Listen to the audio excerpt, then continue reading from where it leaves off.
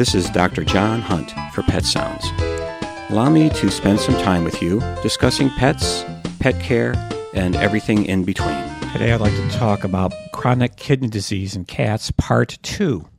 In Part 1 of my discussion on chronic kidney disease, or CKD, I went over what the kidney does and predisposing factors that can help predict CKD well before kidneys are irreversibly destroyed, including using artificial intelligence to predict CKD years in advance. Simply getting older is not the true cause of CKD. CKD is an inflammatory disease. Predisposing factors can bring on inflammation as well as some diseases. Many kidney diseases stimulate inflammation, which leads to CKD. Bacterial and viral infections are a common cause of kidney damage. Of course, cancer like lymphoma will cause CKD. Kidney stones will damage the kidneys. Amyloidosis, a disease in which the protein amyloid is deposited on the cells of the kidney initiated by chronic inflammation, cancer, or infection. Polycystic kidney, where the kidney develops grape-sized cysts, will cause CKD, especially in Persian cats. What are the signs of CKD? That gets a little complicated because many times underlying diseases may be present, like diabetes, cancer, or viruses like FIP or FIV, which have their own clinical signs. Generally, a dog or cat with chronic kidney malfunction may at first lose weight, have a decreased appetite, and poor hair coat. At later stages, weakness, vomiting, no appetite at all, and bad breath will appear.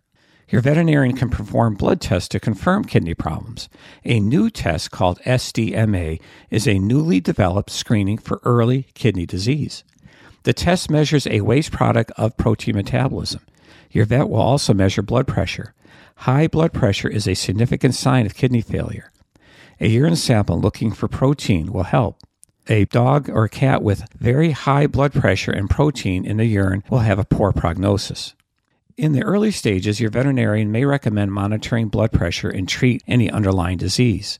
In later stages, your vet will continue to monitor blood pressure, try to resolve or control underlying disease, and start a therapeutic diet designed for chronic kidney disease. These prescription diets are lower in protein, phosphorus, and sodium, and higher in potassium and omega fatty acids, fiber, with higher caloric density. Appetite stimulants may be needed to encourage eating. In very late stages, your vet will be treating the complications of CKD.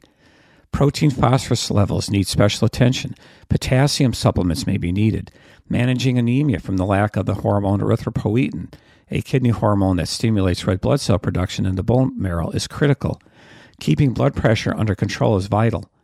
Repeated blood work will be required to monitor progress. CKD is an insidious, dangerous condition that often piggybacks other diseases that create inflammation. Although it has become easier to catch early, managing CKD is very complex but rewarding.